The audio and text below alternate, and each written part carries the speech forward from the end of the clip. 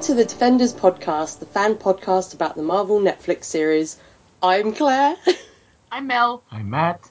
Oh, and Tammy only lasted 4 weeks. Oh, we broke her, guys. We broke her. I'm next. Yeah, Tammy cannot record this week. She has actually sent us her thoughts via the power of voicemail. Yeah, we haven't broke Tammy, don't worry. This isn't a thing that we're just going to, we break Robin, then we're going to break Tammy, we're going to break Mel next, and then it will only be Matt left recording on his own. I am strong, just try and break me. I am strong like Amazon.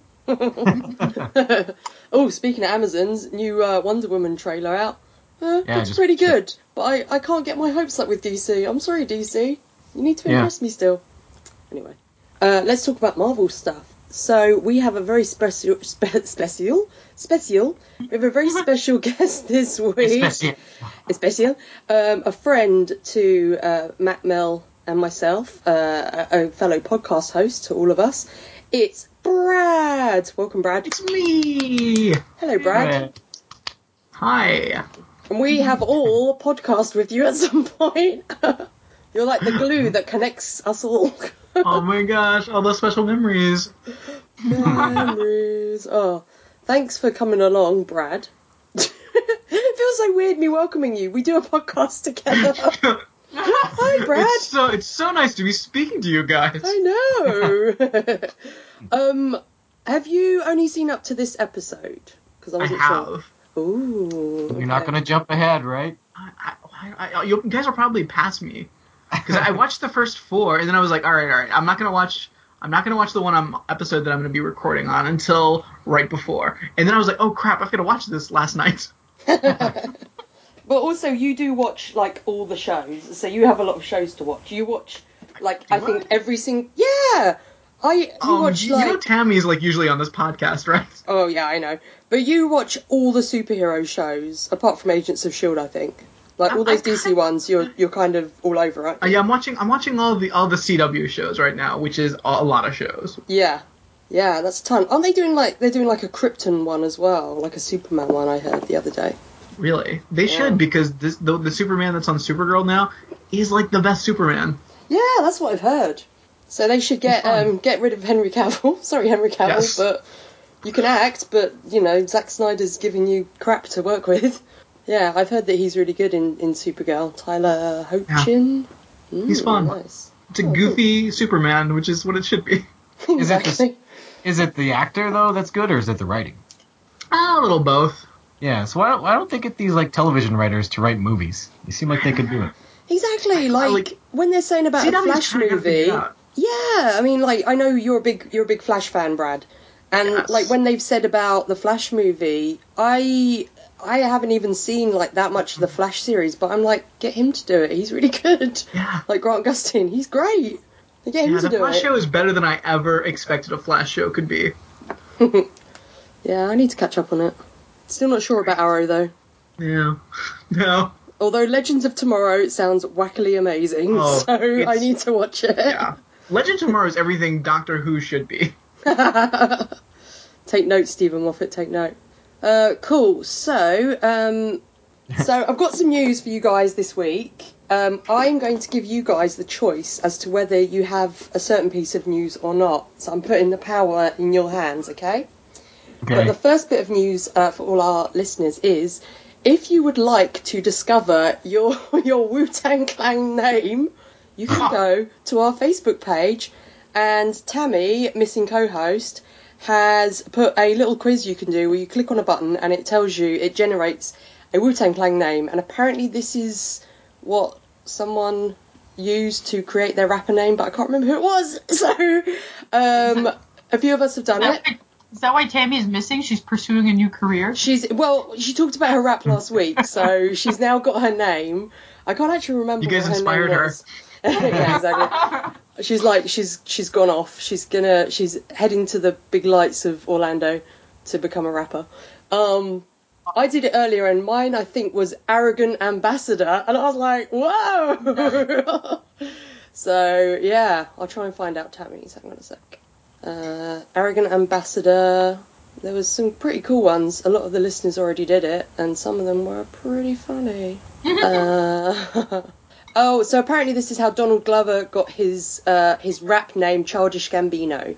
So he did that. Yes. Tammy's name is Rough Destroyer.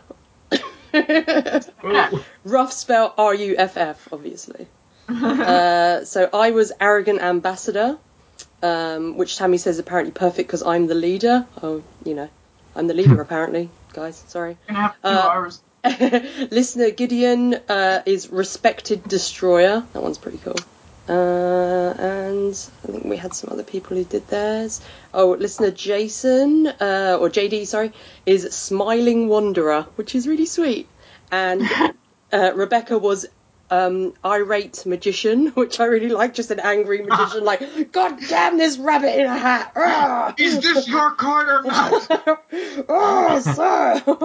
And our other listener, Bennett, was Unlucky Leader, which is quite sad. Oh, poor unlucky leader. Oh, geez. man. Matt's Wu-Tang Clan name is... Say it. Vulgar Observer. Oh, Matt. You vulgar observer, you. You mind. I wanted to be the handsome phantom. Aww. You're always the handsome phantom in Intellectual ours. warlock. You're basically Doctor Strange. I got Amateur Menace. Oh, you try real hard, Menace, but Still working on going to the pro level. Need to work on those menace skills. I just want to be a billionaire agitator. Oh, that would be awesome. So, other bit of news. There have been some photos released of the filming of The Defenders in New York. One of our listeners, Dan, actually sent me, or I think he put it on the page, a photo of the little notice that they're filming under the name Group Therapy, which we know is the filming name for The Defenders. And there has been a photo released of Kristen Ritter on set. So there was a photo released of Kristen Ritter and another cast member, but it's slightly spoilery, so I won't tell you what that is.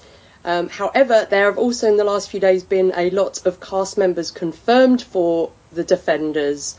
I don't really consider it spoilery. Would you guys like to know who they are? yes. Okay. It's pretty much as we would have suspected. Imagine each show we've seen so far and the main side characters. So, for instance, Karen Page, Foggy, Stick, Malcolm, Trish, I think Trish was confirmed, or Hogarth, definitely. They're all confirmed to appear in The Defenders. Cool. Which we expected anyway. So I don't Are they consider going to it have a spoiler. battle royale of secondary characters? Yeah, absolutely. Yeah, Foggy's going to beat them all. No, Misty's going to win. Oh, Misty just standing atop all their bodies with her awesome robotic arm. Yeah, which you'll never have on this show. Oh. Okay, so now this is where we would hand over to Tammy. Tammy? Oh no, she's not here. To give us some details about the music in this episode, just before I go through details about who directed and everything. So here is a voicemail from Tammy regarding that. So here is my feedback for music. This week, Just to Get a Rep by Gangstar. I didn't really find any lyrics per se, so no rapping this week. Sorry, guys. But the song really was interesting because it was about a story. Like, the whole thing was a story. And it was about a guy who starts off like a thug in the streets, but then he starts really stealing and killing people to get a rep and work his way up. And he kind of peaks, and one of the guys he shot and thought he killed actually isn't dead and comes back and kills him to get a rep. So I'm wondering, is that foreshadowing? Mm-hmm. So that's the Just to Get a Rep Gangstar lyrics. Then we have Jadena, who is the person who is rapping at the beginning of the episode.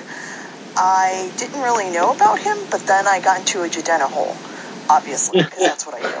I watched a lot of his music videos. I also watched a lot of interviews with him because he's really interesting. His look in the show when he's rapping is pretty much his look every day. He calls it, he's actually got a song called Classic Man, and he has a whole manifesto on his website about being classy, which I liked reading.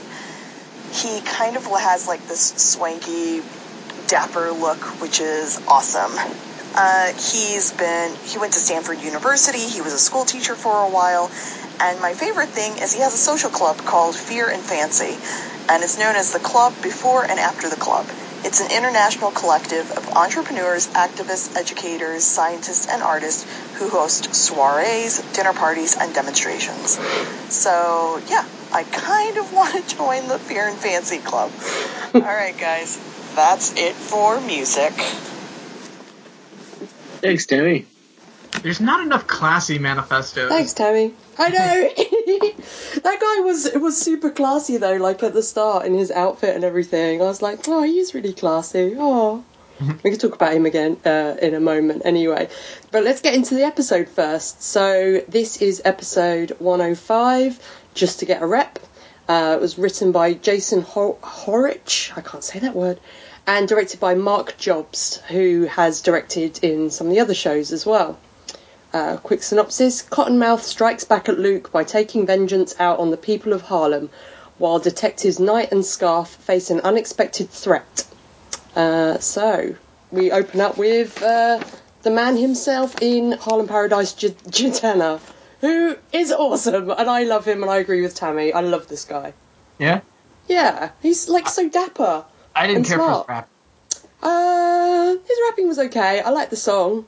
I liked his suit.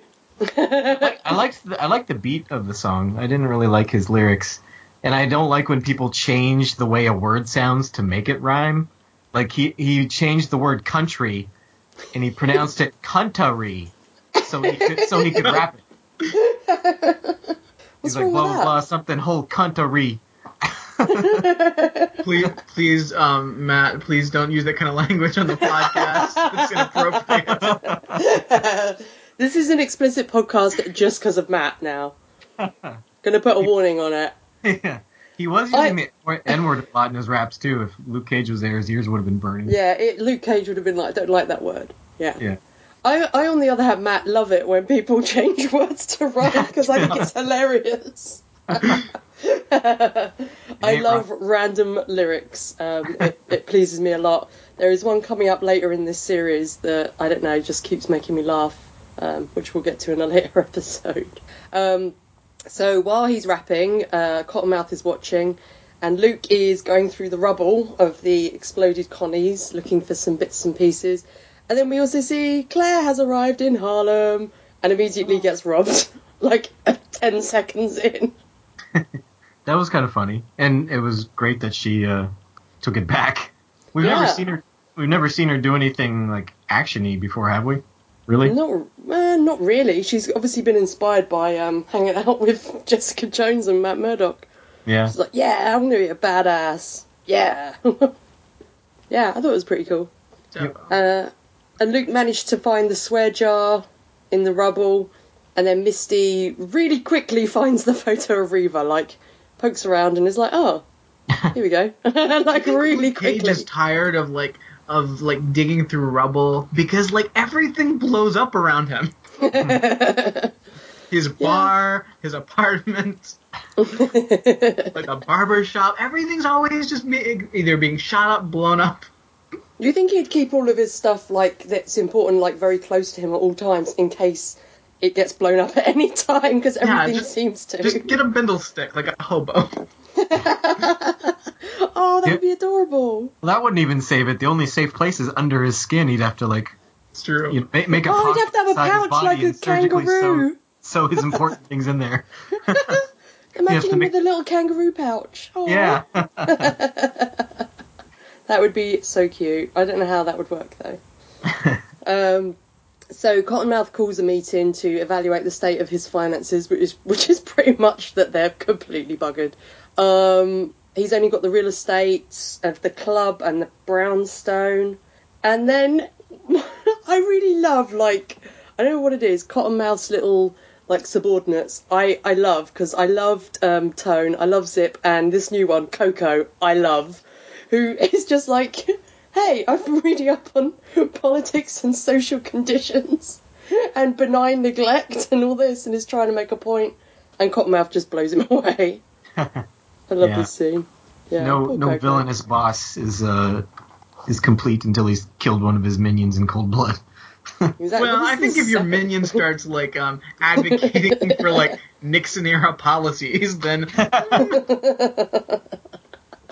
Yeah, it wasn't the fact that they were going to leave Luke Cage alone. It's like, you bringing up Nixon policies? I just love, like, how did Coco think that was going to go? Like, what are you doing? And I like that they sort of say that people are scared to say Luke's name. I was like he's Lord Voldemort. I just love that. It's kind of cool because this episode's all about, like, him having, more power and being more out there and people know who he is. So Cottonmouth sends Zip and the boys out to shake down Harlem for cash and then blame Luke Cage. A plot that I am very familiar with from the amazing movie Robin Hood, Prince of Thieves. One of my favourite movies of all time. I don't remember. Oh, it's mainly Alan Rickman. Come on, the man was a legend. Yes. Yeah. I always get when I think back on that movie, I always get it mixed up with Robin Hood Men in Tights. I know. It's just the cheesiest movie ever, and I love it. And we get another mention of Diamondback. So what are you guys thinking of Diamondback?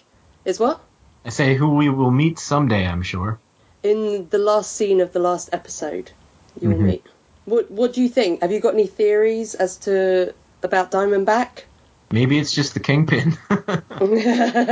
He has many names. That'd be awesome. maybe it's Cobra Commander. Me!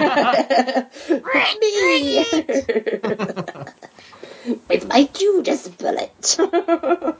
Oh, well, I will tell you that by this point, when I was watching the show, I had a theory, and I'm not going to tell you if it's right or wrong. I had a theory that Shades was actually Diamondback. And that he's just doing the whole, speaking for Diamondback, but he's actually speaking for himself. It feels like Cottonmouth has met Diamondback before, though. That's true, but I was going with the idea that he hadn't. Yeah. Shades says like somewhere right in here like it's a new Diamondback or something like that. He said something like he's not like you. He's not the same old Diamondback. Yeah. Oh, Yeah. so it's like a Weekend at Bernie's situation that Shades just popped up. That's what I'm hoping. Yeah, that would be delightful. I'm so glad Shades is back in this episode because I really missed, him not being in. Was it episode 3? I think there was one episode that he wasn't in. I love Shades. So this little montage we get of the guys kind of robbing and threatening people for money. When they're telling everyone to blame Luke Cage. I freaking love this little bit of score. It's like straight out of Kill Bill or something, and it's so great. And once again, the score for Luke Cage, I love the songs that they've used, but I love the actual music as well. It's so good. It's such a good album. And we get that split screen, like a comic book as well. And in the next scene, we meet my least favourite character in this episode, Aisha. Did she really annoy anyone else? Well, I don't know. She has a forceful personality. I don't know. Yeah. Who are we talking about? Aisha. Aisha. Yes. Claire doesn't like her. Yeah. I just found her really irritating and kind of like I don't know, like I like the that she goes a character little Robin crazy. out of Jessica Jones one. Yeah, I just found it really She just irritating. shoots somebody randomly. Yeah. Well, I mean, if they mess with enough people, at least one of them's going to fight back. Yeah. Yeah, exactly. Yeah. But they go to this sports memorabilia store, and even when they went in this first time, I was thinking, how does that store make any money? Because it's just like a sports memorabilia store. I mean, it has, obviously it's riding on this guy, Eddie Axton, I think his name is, and his, the fact that he was a baseball player and he's just going to sign autographs and stuff. But I mean, how much money can you make from that in Harlem? We have a baseball card store here. Oh, really? I've seen a few baseball card stores, but it seems like they all swiftly turn into like Pokemon or Yu-Gi-Oh stores. Yeah. It just seems like a business that I'm like, I don't understand how it could make a lot of money, you know? Particularly when, like, the guy's obviously not really running it anyway, because he says it was kind of his daughter's idea. So is she running it? I don't know. But this is when they take the ring. And then in the next scene, we're back at Pop's, and Bobby and Dapper Dan are waiting for Luke, and they give him a very, very pretty suit. And I was like, oh my god, Mike Coulter looks even more pretty in that suit. Oh my word. And Dapper Dan says that Mike Tyson, convicted rapist, is a real nice guy. Yeah, I was like, oh, this is a bit uncomfortable. He's like, yeah, he's a really nice guy. It's like, He's really nice, but he's also a rapist. I hate how we're erasing everything he did, like, lately. Like, oh, everyone loves Mike Tyson again. He's got a cartoon. He's in the Hangover. You've never seen Mike Tyson Mysteries? I don't watch TV, no. What is this thing? It's a cartoon with Mike Tyson. Ooh, I don't like that. To kids. What? Are you serious? Oh, I don't like this. It's freaking me out. Why? Here's Why the are you mystery. doing that, TV? How do I still have a career? Who knows? Let's try to look for clues. Oh, man. So Dapper Dan is a real guy. Did you guys know that? I kind of guessed it from the context clues of the episode. I don't know. Yeah. I'll get into it more during Easter eggs, but because when they were talking about Dapper Dan, I was like, I have no idea who Dapper Dan is. Why is this a big deal? Because they're like, oh, Dapper Dan, and I was like, oh, is he just like a made-up character called Dapper Dan? Because that's a very like Stanley type name. No, he's a real guy. Like he could have a superpower like fine tailoring.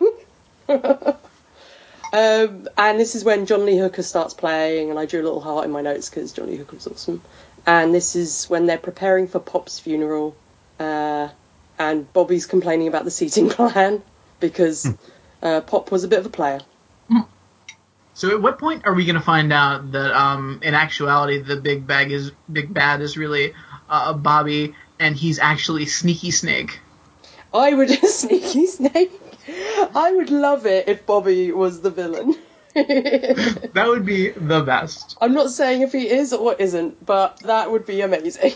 I just need more snake-named characters.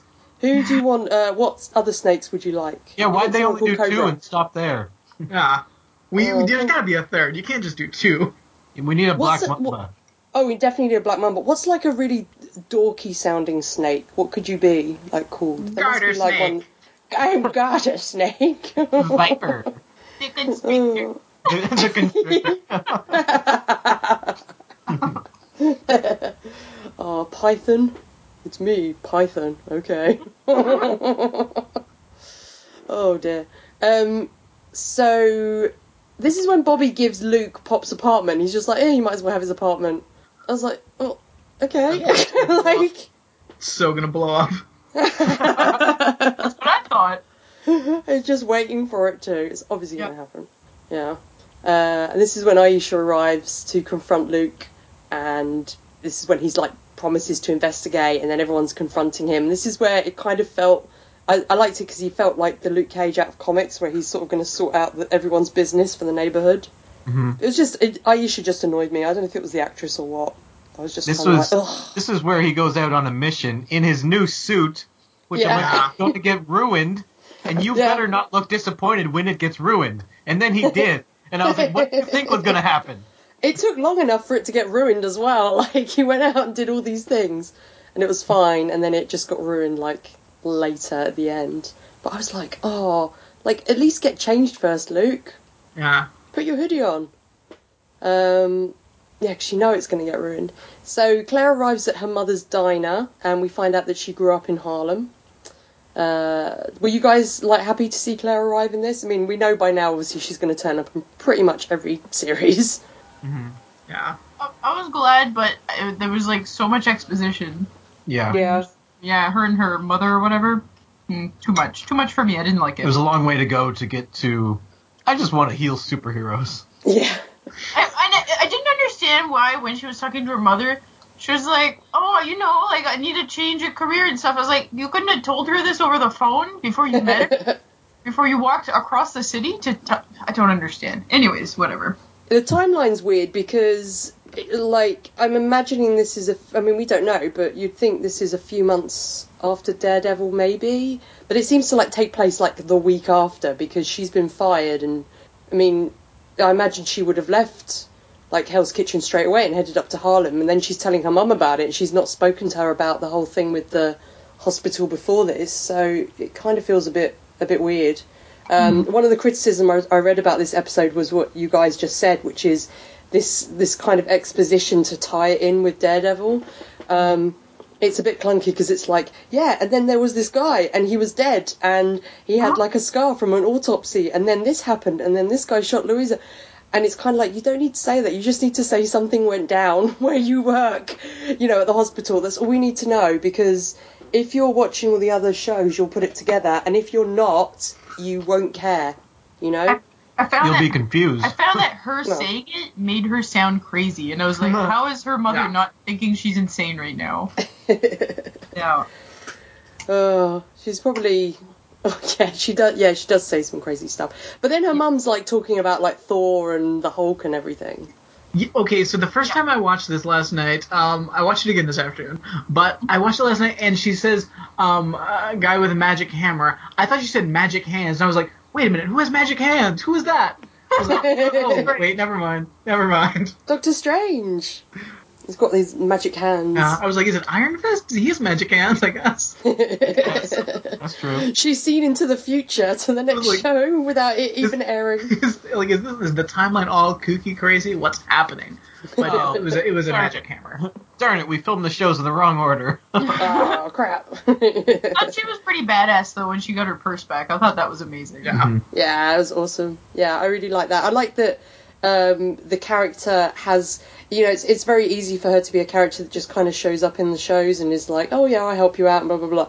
But she has got her own kind of character arc, and she is her own character. I like that. We can see that she's growing, and that does continue in the show, in this series. Whether I like it or not, I'm just going to say that. More on that later. I think it's going to be funny when they have the Defenders and she's like healing everyone, and all she can ever do for Luke Cage is like stab a needle in his eye. Yeah. Well, what have you done, Luke? I've broken my toe. I'm going to have to go in via eyeball again. I'm sorry. No. Oh, dear. Can you imagine? Switching it up and going up his nose and his mouth. She'll have to try every orifice, Mel. I'm going to have to go up your butt. Sorry, Luke. It's closer to your toe than your eye. Suppository on. She's like borrowing Ant-Man's suit. Oh, that would be amazing. I hope so. I hope that happens. That would be amazing. Well, in the comics, I hate saying in the comics, in the Jessica Jones comics, Jessica Jones dated Scott Lang, which is Ant-Man in the Marvel Cinematic Universe, so there you go. You could just call him up. Can I borrow your suit? Why? I need to run around Luke Cage's butt. Okay. So, while Claire is at the diner, Luke is roaming the neighbourhood, chasing up information and getting money back for people. I love it when he approaches the two thugs and he just, knocks one out, he just kind of slaps him and completely knocks him out. That was awesome. I love this blonde girl that's, going with him. She's just kind of yeah. She's just, I don't know, there's something about the way she plays it. It's just yeah, he's gonna get you. Get my stuff. She's like one of the kids who stands behind a school bully and is just yeah, we're gonna get you. That's right. It's such a little tag along. I love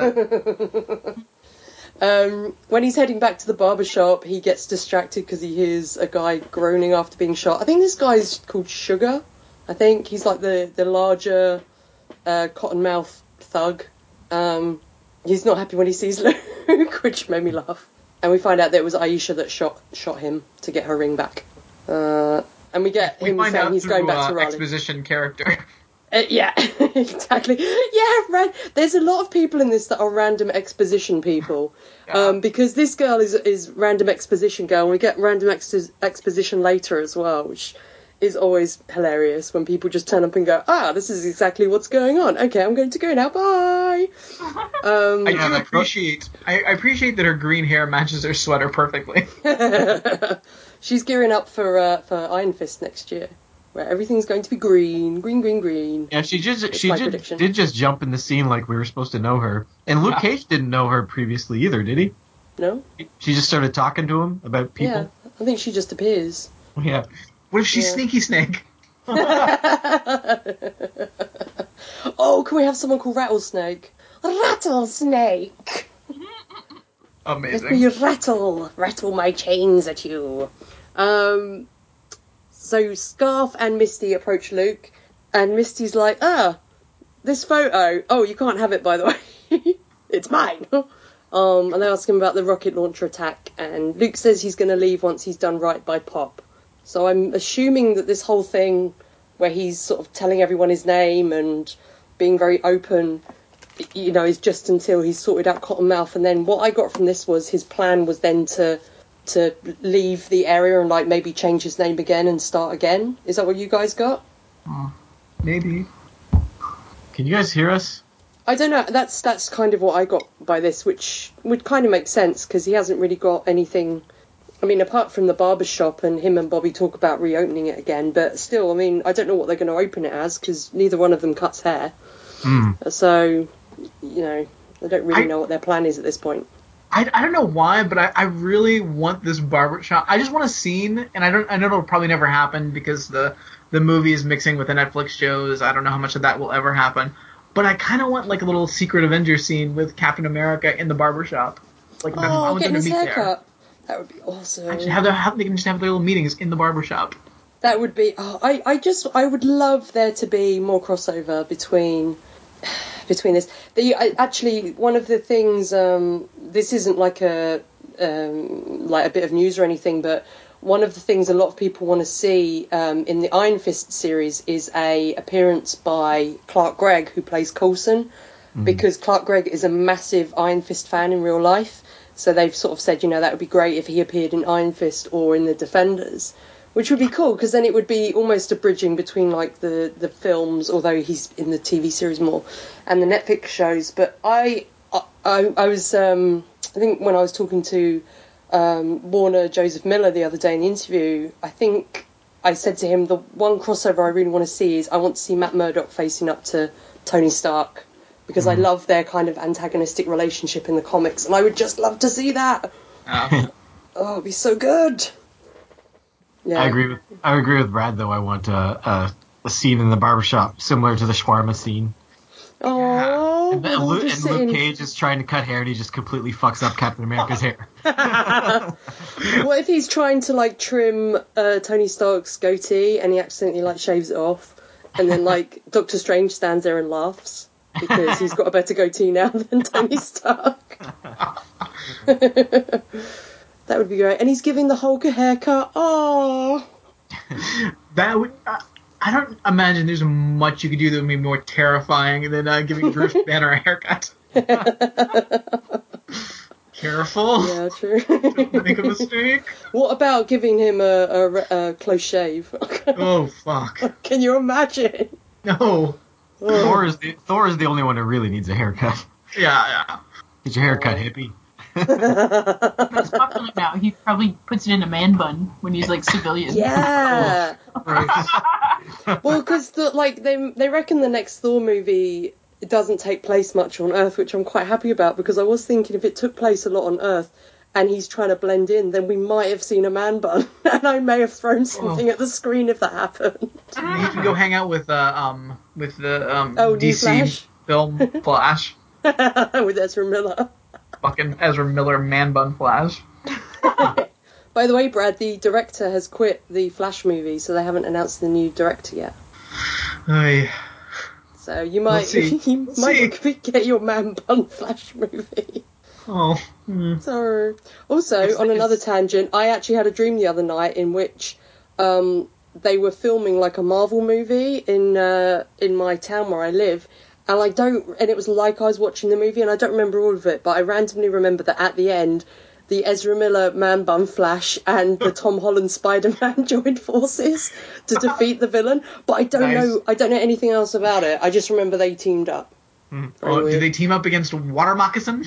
I have no idea, Brad. I think there was something to do with a pumpkin in it, but not like a Green Goblin pumpkin. I think it's just because it was Halloween. I don't know. The Great My Pumpkin. dreams are weird. Yeah. Are the They fought the Great DC Pumpkin. TV and movies separate like the Marvel ones? Like, are they supposed to be Yeah. separate continuities? Yeah, completely Yeah, separate. because it's different Like, one's actors. good and one's garbage. Yeah, pretty much. It's completely different actors playing the roles in both, and I mean they can't be in the same continuity because at the moment you've got Superman in the Supergirl show, and in the movies he's supposedly dead. So And only one of them has a sky. yeah, Blue skies only exist in one of them. and also obviously in Gotham, like Batman's 12, and in the movies he's like grizzled old Ben Affleck. So yeah, it makes no sense. Don't get it. So Cottonmouth looks over the money that's been gathered, and Shades warns him to let it go and just sell the club. They mention Percy Sutton, and I looked him up for you guys because he says Percy Sutton almost made it work once, but that was a long time ago. And apparently he was like a guy who had like a lot of businesses, and he was also a lawyer, and he was the legal rep for Malcolm X. Which I didn't know. So that was quite cool. There was a lot of references to people in this episode, and I couldn't keep track of them all, so I only really looked up him. I do some research, but not all of it. Sorry, guys. Luke arrives at the club, and he carefully folds his jacket over the chair, and I was like, good, don't ruin that jacket. Yeah, and it's cool because we get to see some details of the club when it's in the light, like we had that scene with Domingo a few weeks ago. We get to see some of this detail, and like I was like looking at it all like nerding out, and like, oh, look at the wallpaper, it's so pretty. Like this is when my set designer past, comes into play. And this is where we see Cottonmouth and Luke face off, and Luke fights the four guys off, and he completely ruins his beautiful, beautiful shirt. Oh. I know, such a waste. And Shades recognises him as Carl Lucas. Finally. Yeah. And it's like opposite of that scene in the first episode, where Luke was like, Shades! And this time it's, Carl Lucas! Was it just from how he was fighting he recognized him? I don't know. I'm guessing so, because he's seen him before. Yeah. Maybe now he's wearing a fancy suit and not a hoodie, but then he didn't wear a suit in prison. Nope. Weird. Yeah. I don't understand why he recognises him now. Maybe it was that overhead view. Maybe he was always watching from an overhead view. Maybe before. he had sunglasses that, like, sunglasses that, like, add things on top of people, so maybe they added, like, an afro on... I mean, he was like, ah! Do his shades just have Snapchat filters? He has eye shades. He also has the ability to see the creatures from They Live.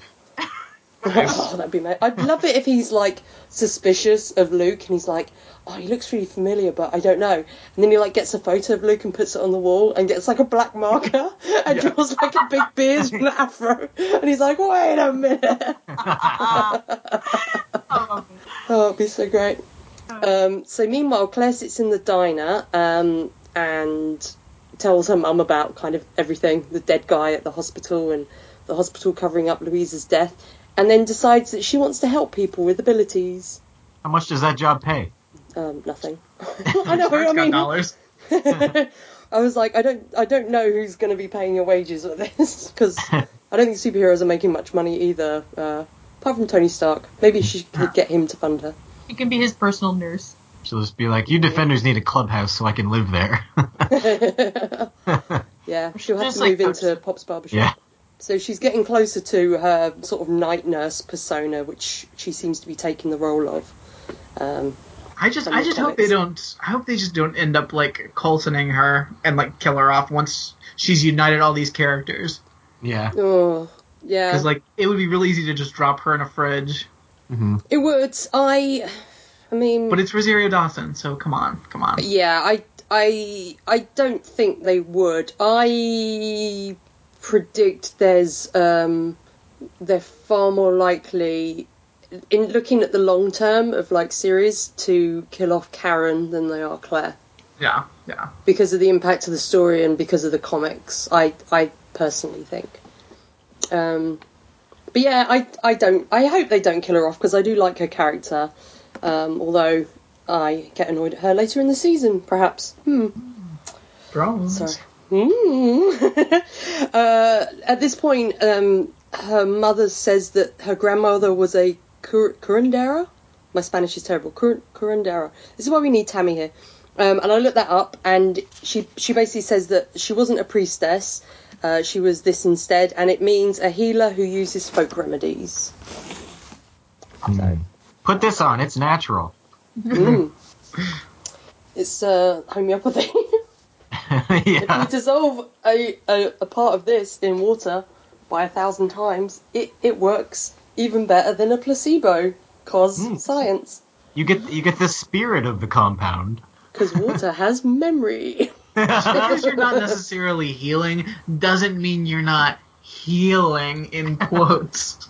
It's because you don't want to heal. You've just got to believe. You'll be better as soon as you pretend you're better. Yeah. Oh, homeopathy is like one of the dumbest things ever.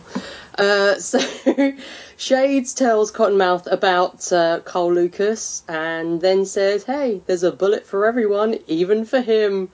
And then introduces him to the Judas bullet. What did you guys think of this? It was Completely ridiculous. yeah. I don't understand how it's supposed to work. I know, you can't really see what it does. Like it Is sort it of looked basically like an explosive exploded. round? Well, it sort of looks like it explodes. Well, it does explode, but he starts screaming before it explodes, and it looked like it was smoking. And I know what it does, so I'm not going to tell you guys. But yeah, I was really confused watching this the first time. Because wouldn't stuff have to like pierce his skin to do anything? Exactly, yeah. It was, yeah. It's got to pierce his skin, so I didn't understand how this would help. Yeah. But Cottonmouth's like super excited, and I was like, okay, fair enough. So Shades basically says that Cottonmouth's going to need to buy one of these bullets or get Diamondback to solve the problem for him. But if he does that, then Diamondback will take Harlem as payment. So of course Cottonmouth, his pride gets in the way, and he refuses to let Diamondback solve the problem for him. So he decides he's going to sort the problem out with Domingo, and that will win back Diamondback's favour, so he can borrow the money off of him. And I don't know what you guys think, but I really like Mahershala Ali in this episode as Cottonmouth. He's just got this like simmering anger under the surface, and even in like the scenes like towards the end of the episode where he like laughs at Luke, it's just, I think he just plays it so well. I think he's such an interesting character, and you can see there's this like real pride in what he's done and what he's built, and obviously living up to the family name. And he was left this club by Mum and Mabel. I mean, he's like a real Shakespearean villain. Yeah, he really is. Because it's all just about his pride and ego and like maintaining control. I was kind of sad we didn't get Mariah in this episode, because I love like them playing off of each other. But yeah, I love him in this episode. I'm gonna assume he can only afford one bullet, just so it'll be more dramatic. By the sounds of it, we don't find out how much a bullet would be, but it looks like it. Yeah. I'd love to know how much they're going to charge, but I mean, he's didn't he say like earlier in the episode he's only got like 250,000 or something? Yeah. Like left in cash. All other things that are enough for a person to live off for the rest of their life. Yeah. So at the station, Misty is called over by her captain and the lieutenant, and they tell her, oh, by the way, Scarf, he's totally dodgy and is under investigation. And Misty's like, what? No! You can't break up Night Scarf. Nice Scarf. Oh, on the CW soon, Brad. Oh no, Night Scarf would be on USA Characters Welcome. I feel like Night Scarf would be like a Sci-Fi Channel original series. I just imagine it being like, because it's like two cops and like basically everything on USA Characters Welcome is like two cops or they're spies or they're They're forensics. two cops, but during the full moon they can join together to form a scarf. With the power of night. Who made Manimal? Whoever made that should make it. Yes. This scarf's out for justice. All the scarf does is just wrap its way around people and blindfold them. Ah! This scarf has the power of night. Ragman's on Arrow now, so they're kind of already doing it. Oh, yeah. Oh, Guy from Jessica Jones is on Arrow, isn't he? Oh. I think he's in it this week. Will Travel, who played Simpson in Jessica Jones, is going to be appearing in Arrow as the human target. Which, on a show called Arrow, I'm like, I wouldn't want to be called the human target. That sounds bad.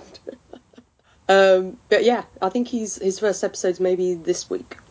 So when Scarf arrives, Misty kind of plays it cool and is just like, oh, we'll think about it later. So Luke finds Zip and his gang, and when they see Luke Cage, they all kind of run off. They're just like, leave him to it. And Zip shoots Luke's beautiful shirt, which makes me sad. And Luke crushes his gun and then takes the ring back off Zip. I'm glad that we've got away from the trope of people crushing the gun while the other person is still holding it, like bending it. Mm-hmm. You know what I'm talking about? Like, that's not impossible. Yeah, like the old Superman thing. Like Superman, RoboCop does it in RoboCop. Oh, yeah. Yeah. Like, and Luke does it in the handbag later, which I quite like. Yeah. Like, he actually has to take it from him and crush it himself. Mm-hmm. If listeners are wondering what I'm talking about, they always used to bend, they'd have a super strong character bend a gun downwards and bend it out of shape, but the villain would still be holding the gun, which would mean that the villain would have to be strong enough to stand there and hold the gun still as the other end of it is like all the pressure on it, All the gun is made of putty. Yeah. Yeah. It's RoboCop logic, So, in the next scene, Scarf meets with Lieutenant Perez, who's like, oh yeah, by the way, you're totally under investigation, and you need to get Domingo's guns from evidence. So they get Sergeant McLean on it, and I was like, Sergeant McLean, and I was like, John McClane from Die Hard? How does somebody get all this evidence out of there? Like they're crooked cops, but I mean, somebody's going to notice all those guns gone. Matt, he's John McClane. He can do anything. If they can get the guns out of evidence, why can't they get the money out of evidence? Yeah. I know. Yeah, I did think that. The cops spent it all right away. Yeah. Yeah. Well, that's paying for the Christmas party this year. Hell of a party. Old party. Commissioner Stan Lee, has spent it all on the Christmas party. So, Sergeant John McClane loads up the guns from evidence and then puts them into this truck to send them on their way. I was just like, you can't call him McClane and not make us think of Die Hard. Come on, show. So Luke has got the ring back and he takes it back to the sports shop and he meets Sad Sack Eddie drinking. Who's like, back in the day, people had manners. Things were better back then. This guy does not look old enough to be that guy. I know. First time when Luke walked in, I was like, is this her brother? Like, what the hell? How old is Aisha? Yeah. He's just a bit of a sad sack, really. Mm-hmm. Oh, I missed a note about Misty. Misty has a blind spot for when it comes to Scarf. Like, she's very observant about everything else but her partner. And seeing as we all picked up on Scarf being shifty, you think she would have? I picked up on it, but I hoped it wasn't true just because it's kind of a stereotype. Well, he is her mentor. Also, he's a vegetarian. He can't be violent. He's a vegetarian. Yeah. No, there's no violent vegetarians. I don't know. One time Tammy tried to shiv me. Like, watch out, Tammy. guys. Well, Tammy, I mean, she's in a different league. Nobody messes with her. She's scrappy. She's very scrappy. Wasn't Or Hitler for- vegetarian? Also, You know what? also Maybe a all tiny person, vegetarians also are very just the scrappy. worst. Okay, vegetarians Maybe are they're on just all watch. violent. My sister's a vegetarian, now I'm worried. Hmm. Well, you know, that's what Hitler just got other people to do his dirty work for him. So maybe that's what vegetarians do. They get. Tammy, please report in. How do you commit your violent acts? Yeah, Tammy, just stop recording your latest rap album for a second and let us know. Who is your subordinates you send to rough people up? Want to know. So Claire sees Luke on the TV, and apparently he reminds Claire's mum of Claire's dad, and I was like, okay. And then Exposition Man appears, and this is the other time there's just random exposition, because this guy just appears and goes, oh yeah, that's Luke Cage. He's down at the barber's shop, by the way. Okay, have a nice day, bye! You're like, what? Who are you? Oh, Exposition Man. I don't even think we see this guy's face. He just kind of appears and is gone in about 2 seconds. Luke gets back to the barber shop and is all sad because he's got bullet holes in his shirt. You know, you could have got changed, Luke. It's your fault. So in the next scene, we're at Pop's memorial. Everyone's there. Aisha, Shades, Cottonmouth, Misty. Cottonmouth texts Scarf about the guns, but Scarf doesn't answer. So do you think Scarf's having, like, you know, he doesn't want to give them to Cottonmouth, or he's got a different plan and he's going to I assume he's just going to take him right to Diamondback. And maybe. And then get protection from Cobra Diamondback. Commander. Yeah, that's it. It's Our me! sneaky snake. Our water moccasin. Or any of the other snake villains. Serpentor. Yes! Oh, Brad, if only you knew something coming up in this season later. Oh, seriously. Let's just make it... Oh, I think you're really going to enjoy it. So, at the memorial, Pop's son speaks, which is quite sad, because he's basically saying, like, oh, I never knew him, and he's going to be a granddad, and he doesn't know, and I was like, oh. And then Aisha's getting a gun out of her bag, but Luke arrives just in time to stop her. And he's going to get up to speak, but then Cottonmouth gets up first. And I don't know why, but in this bit, I don't know, like, do they do this at funerals where there's just the person playing, like, the organ music in the background, but they're just kind of freestyling? Yeah. It was really weird. It's so weird. Because they are literally just freestyling. It's like, when, like, it gets more upbeat, they start to do more upbeat, and then the rest of the time it's just kind of like, I'm like, I've never been to a Just gotta funeral feel like in the this. room here. Just feel in the room, guys. So weird. So Cottonmouth, It is a performance, though, when you think about it. Like some of those churches. I guess. Yeah, so I can see that it makes sense. They're just like, you know, making the music match. Do those churches also usually have dueling, like, speeches and standing ovations? It seemed very The standing ovation was the best. It's just everyone like, yeah! I was like, It seemed this really is a memorial. inappropriate for a funeral. Oh, I don't like the idea of programs at funerals. That's weird to me. Mm. I don't like like it. programs, which and yeah, it's weird. We were at a funeral recently, and it was like that, very like rehearsed, and just I was like, when I die, I did, you know. Yeah. I don't want paper keepsakes about the fucking memorial service. Like, that's bizarre. Yeah. But also, I don't know why they have a program, because it seems like it's like a free-for-all. Like, anyone is welcome to stand up and say stuff. And who else would have spoken about Pop, apart from maybe Bobby and then Pop's son?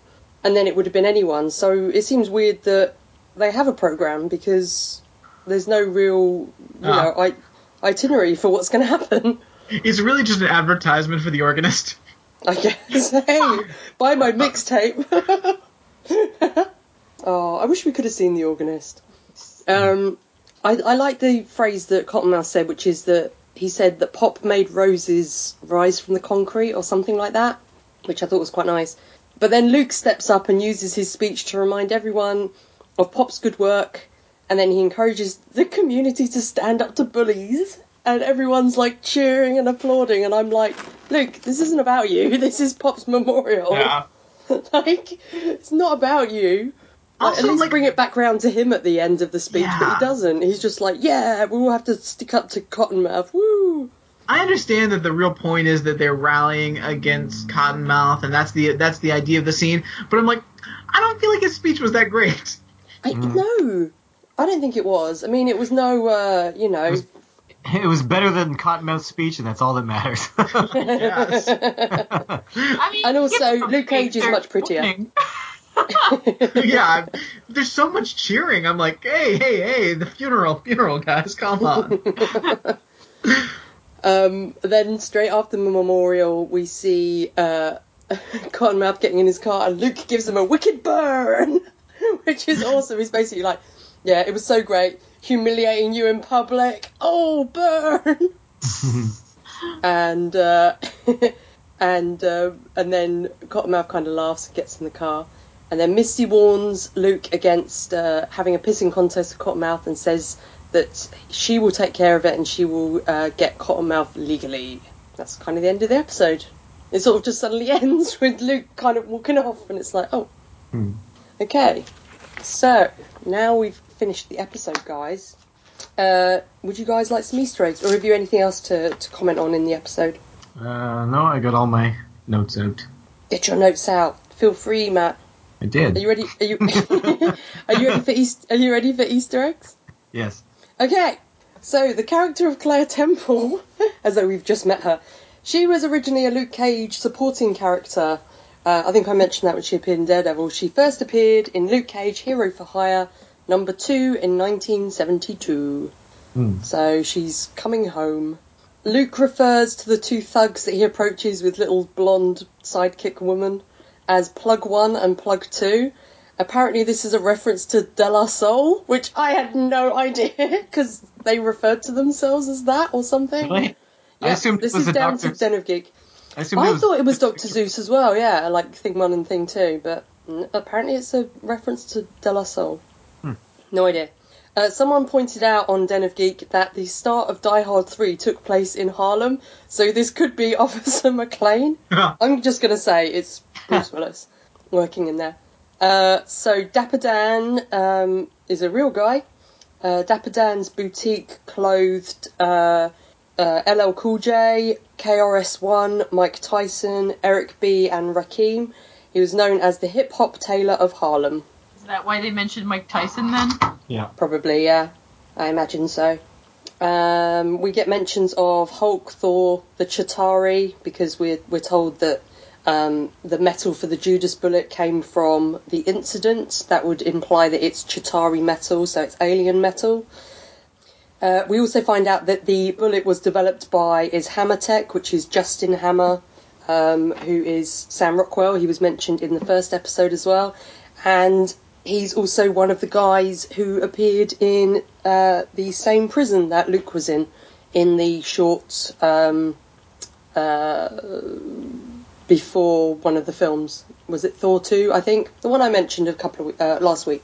So yeah, any mentions of Sam Rockwell makes me happy. And the last thing I noticed in this episode was that, and actually it ties in with an interview I read recently by Stephanie Maslansky, who is the costume designer for all the shows, and she mentioned that with the character of Cottonmouth, they always tried to have green in his wardrobe, obviously for the kind of snaky link to the character. So in the first episode, we commented on the fact he was wearing a green jacket, but in every episode, he either has like a green tie or a green tie pin or green earrings or something.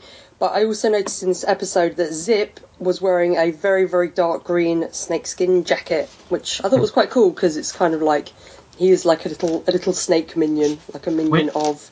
When do we get to the episode where like the clothing person forgot to put like some subtle green on him, and they remembered last minute before filming, and he just has to wear like a green toque?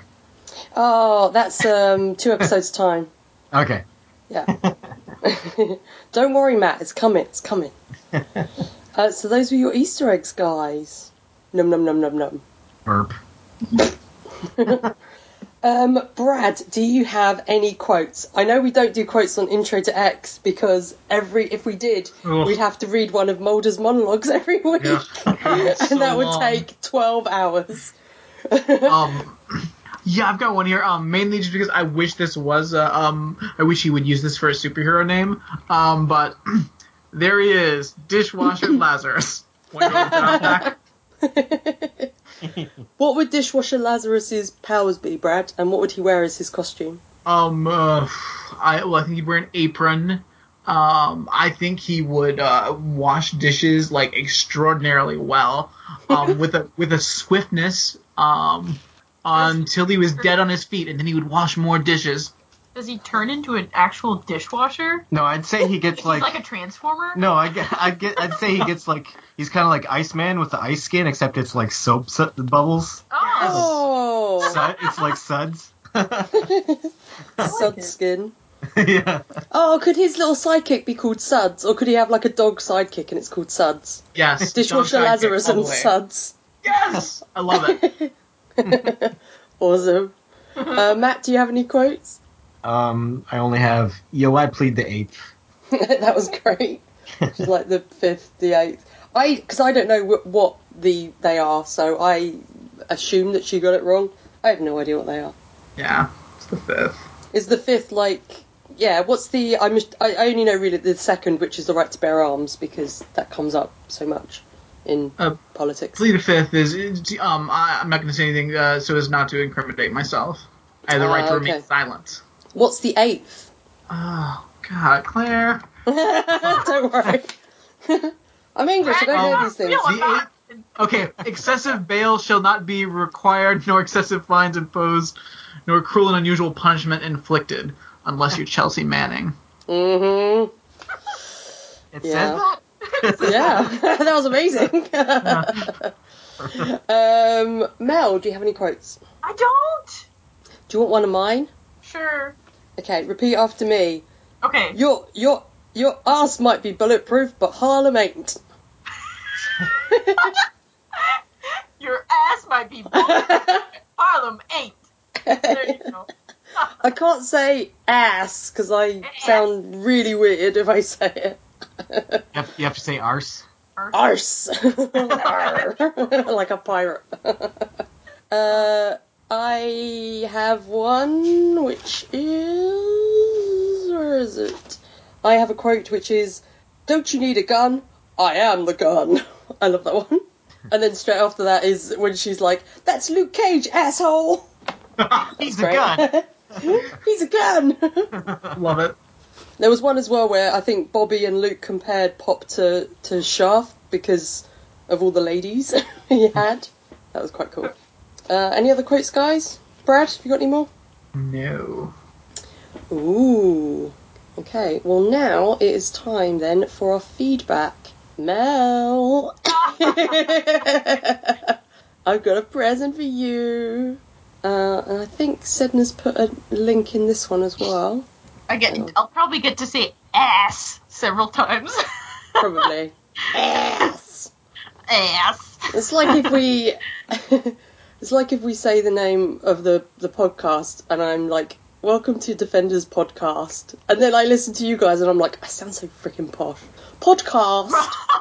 Because we say podcast. Podcast. But we sound so crude, Claire. See, we don't get that on Intro to X. Intro to X sounds fine in whichever accent, but cast. Oh, terrible. Yeah. So that link, the YouTube link, is just a link to a clip of The Wire, which makes sense in terms of her email. So this email is from our pal Sedna. Oh my fucking god, Jadena Swoon, I love him. I didn't get to talk about him myself. I loved his best. And he was really quirky. I kind of enjoyed that. Yeah, he was great. I loved him as well. Yeah. Quote, "People say why I dress classy. I don't want my best dressed day in my casket." End quote. My favorite performance of the season so far. Oh That's my true. fucking god, it's Claire! Whooping, mugging, fucking bastard ass hard! Good job. Luke's dug the swear jar out of the rubble. Cha-ching! Benign neglect. I love cottonmouths. You reading now? Oh yeah, that was great. Arg, yes! This weekend I watched Adam Curtis's brilliant hypernormalization, so it feels like I know all about that. Mm. It's Some great characters Luke's helping out here. I love Take No Shit Aisha and Brittany/Courtney. But especially blue-haired lady who pleads the eighth. Why was she Brittany/Courtney? Not sure. Does she look like Brittany? I don't know. Maybe. I don't know. Woohoo! Claire's sharing with her mommy all the crazy stuff she's been through. Oof! Luke reminds her of Claire's father. Shades and Cottonmouth watching Ukrainian Jackass. It is. Can you imagine if they had the whole show? I'm now going to get in shopping cart. I'm going downhill. Oh no, my neck is broken. I am dead. Oh. Oh. Oh man, too good. Oh my fucking god! Misty's boss is Sanja-san! Whoever. Oh, Kima from The Wire! She's my fave! And then she has a YouTube link. Yeah, I will put that on the page. And then she says, but. There's a ghost!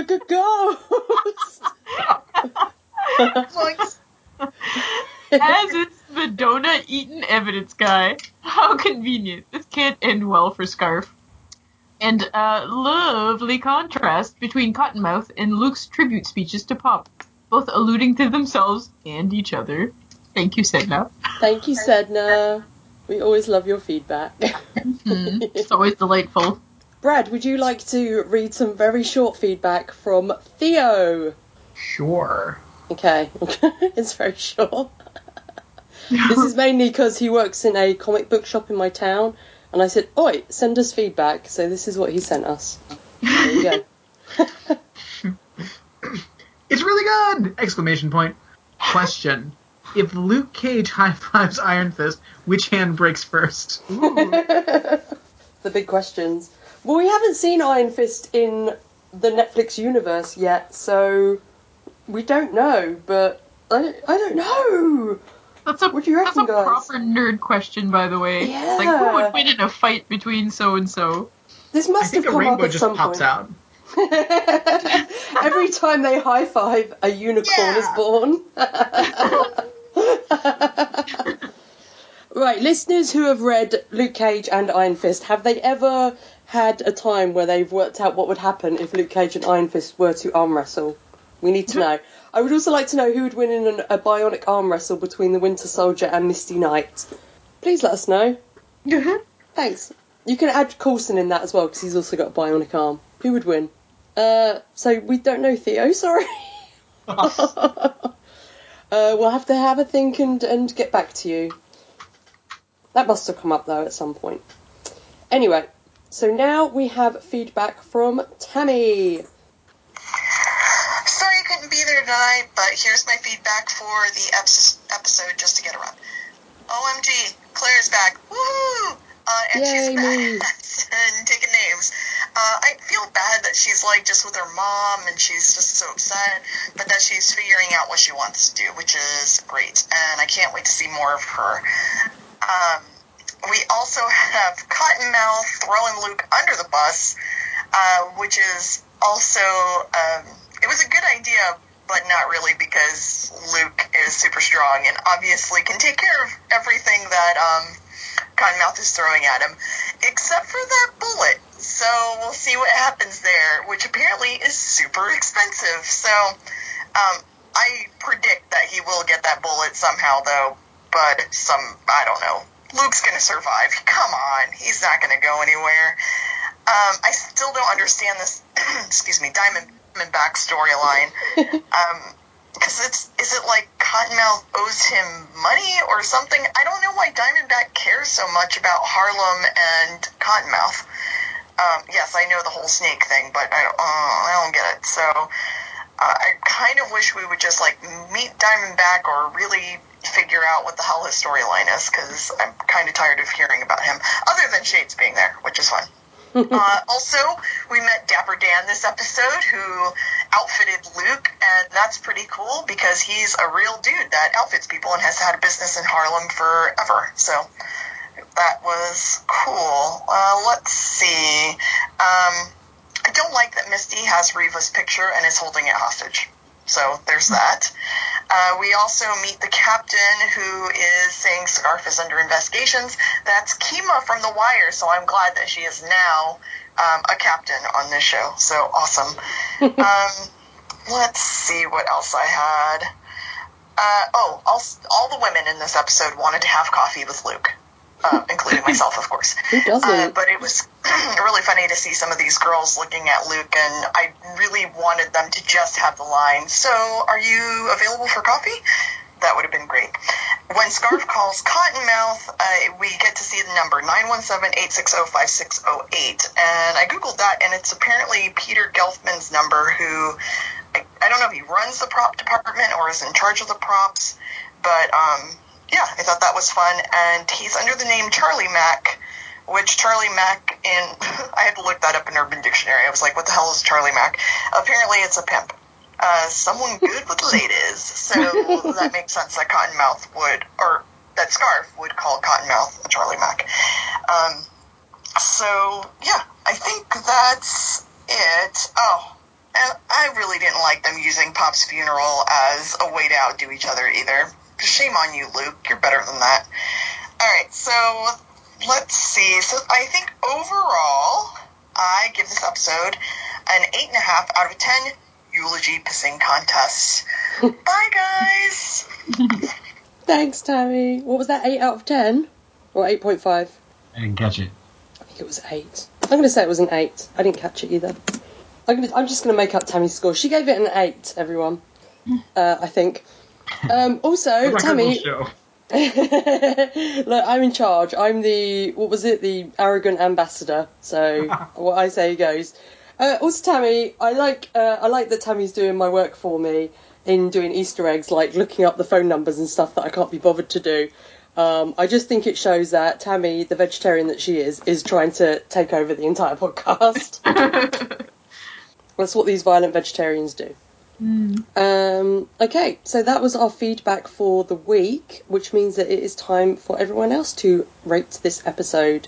So, Mel, what would you like to rate this episode? Actually, Brad, no, you're our guest. I'm so used to recording with Brad. I don't even think of you as the guest.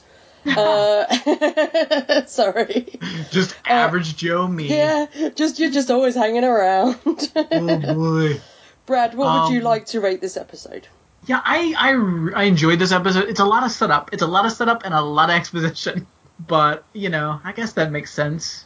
But it's right after an episode it's all flashback, which is inherently exposition. So, I don't know. The show's, got a lot of exposition going on right now. Mm-hmm. So, but I did enjoy it. I enjoyed the previous episode more, I think. Just because this is, I don't know, there's just so much setup going on. I do love Luke Cage running around, getting back rings and, just doing Luke Cage things. That's fun. Yeah, I'll say, 7.5 out of 10, Secret Sneaky Snakes. Oh, secret sneaky snakes. Cool. Mel. I'm not ready. Matt. I liked it. It was a pretty average episode for what I've seen of this series so far, but that doesn't mean it's bad. Yeah, also there is a lot of exposition, but I'm okay with that because I really like these characters. So I don't mind hearing them talk, except for the scenes with Claire. those kind of dragged a bit. How dare you? I'll give it 8 out of 10 mystery meats. Reference to whatever Scarf bought for Misty there. Yeah, that was gross. Melanie. Yes. Yes. Sound like my granddad then. Oh my god. Did I scare you? Oh yeah, just like. I hope I don't give you nightmares. Too late. Yeah. Too late.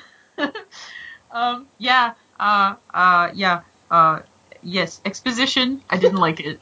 It's always awful. I never like it. I don't think I've seen a show where I've actually enjoyed the exposition. I don't think that's a thing. If you can prove me wrong, try. Did you enjoy Exposition Malcolm from Twin Peaks? Well, it's Yes. delightful for different reasons, but not the same kind of way. Did you enjoy Sinister Boy from Harry Potter, who basically just gives exposition, but in a sinister way? I guess that could be delightful. It is. Yeah. So, and yeah, I did enjoy like all the badass moments. Like Luke's badass like chase throughout the town, and Claire's one single badass moment. But yeah, it is a bridge episode, so I'm just gonna give it a 7 out of 10 Ukrainian stunt deaths. Oh, Ukrainian jackass. Oh, I just love that. Yeah, so I wasn't that big a fan of last week's episode, like the flashback one. I don't know, it was fine. This one had a lot more little moments that I liked, but it was a lot of exposition. I was glad that Shades was back. I loved Cottonmouth in this episode. I missed Mariah. I wish she'd been in it at the funeral or the memorial or something. I thought that would have been good. Yeah, why wasn't she? I don't know. You would have thought she would be, like, you know, because she's so about, you know, representing Harlem and everything. I love the music at the start. There was some nice moments, but there was no particular moments I was like, oh, that moment was awesome. So yeah, it was fine. I'll give it a 7 out of 10 dappy dressed Jadenas, is that his name? So that gives it an average score of 7.6, which is fine. So Is that our second lowest rated, or? I don't know. I don't keep track of them as we go. I will by the end of the season, so I can work out what is the lowest ranked. I'm a very lazy host.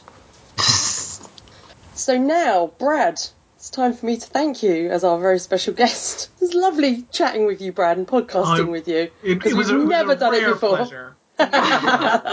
And obviously you got to meet Matt and Mel and record with them. Wonderful meeting you, fine folks. Thank you so much for coming on and joining us and getting your Uber driver to drive the speed of sound from work so you could record with us. Indeed. I just don't like to imagine you going, drive, man, drive, Luke Cage depends on it. All right, Mr. Brad. All right. Wheels in the road. All right. Oh, all right. Mr. Brad. So where can people hear you, Brad, when you're not here? For a couple more weeks. All the podcasts. For a couple more weeks, you can hear me with Claire and Tammy talking about the X-Files on Intro to X. 2 more weeks. 2 more weeks, and then to better things. Also, you can hear me on the Ramjack podcast. Yay. Talking about Belvedere for 2 more weeks, Mr. Belvedere, and a lot of other random wacky nonsense. Lots of Archie, which is great. Yes, a lot of good stuff, fun times. And theoretically, in the future, you'll hear me again on the Twin Peaks podcast with Matt and Mel, talking about a book. Yeah. Well, talking about the series at some point, but talking about the very special book before that, which... Yeah.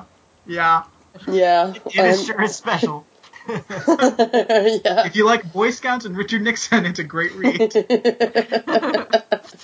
I'm really looking forward to you guys covering it. I will try and get it finished so I can send feedback to you guys in time. Yeah. Awesome. And lovely co-hosts. Do you have anything else to plug? I mean, apart from the Twin Peaks podcast we've just spoken about, have you guys done any recording this week for other podcasts? Nope. But we do have other podcasts. We have Hooplecast, and I have Matt is Wrong About Games and the Shenmue AM2 podcast. Yeah. Awesome. So, next week... Oh, I haven't got the name of next week's episode in front of me. I'm so bad. Sorry, guys. Hang on. Terrible. Suckers need bodyguards. Next week's episode is called Suckers Need Bodyguards. What do you guys think might happen? And also, Brad, what are your theories for the rest of the season, as you're also a newbie watcher? Well, for the rest of the series, all the snake people. Just like a grip of snake people. That's all I want, is more snake villains. But I never want any explanation for why everyone's named after a snake. Is it gonna turn into From Dusk Till Dawn? It's just gonna be a bunch of snake people. Snake vampires. Yeah. It would be What if they're all amazing. Billy Snakes? They're all just copper... Oh, there needs to be a character called Copperhead, Brad. Come on. Oh no, copperheads! I think, Brad, what you're saying is your dream is that when we meet Diamondback, it's not actually a man, it's just a load of snakes in a man suit. Pretty much. That's almost always my dream for everything, but this one's the closest to actually happening. Matt and Mel, what do you think is going to happen in Suckers Need Bodyguards? I can't remember the character's name. Razorback? No. Razorback. Copperhead. All of Copperhead's Cottonmouth. Yeah, all of Cottonmouth's bodyguards are broken. He needs new ones. Oh, okay. What if it's that Luke needs a bodyguard because of this Judas bullet? Why would he ever need a bodyguard? And what kind of bodyguard's going to take that bullet and survive? I think it's literally what we just talked about. There's going to be some snake vampires, and they suck your blood. So suckers need bodyguards. Because Luke Cage is coming after the snakes. So where Pops was, they're going to actually rebuild it as a bar and name it the Titty Twister. Yes. Yeah. Awesome. And then I it'll love explode. it. Of course. Excellent. Brad, do you want to take us out with an Excelsior or a quote of your choice or an Oh No Copperheads? It's completely up to you. How about a sweet solstice? Ooh, thank you, Brad. Bye, everyone. Until next week. Bye. Oh, no, Excelsior! Thank you for listening.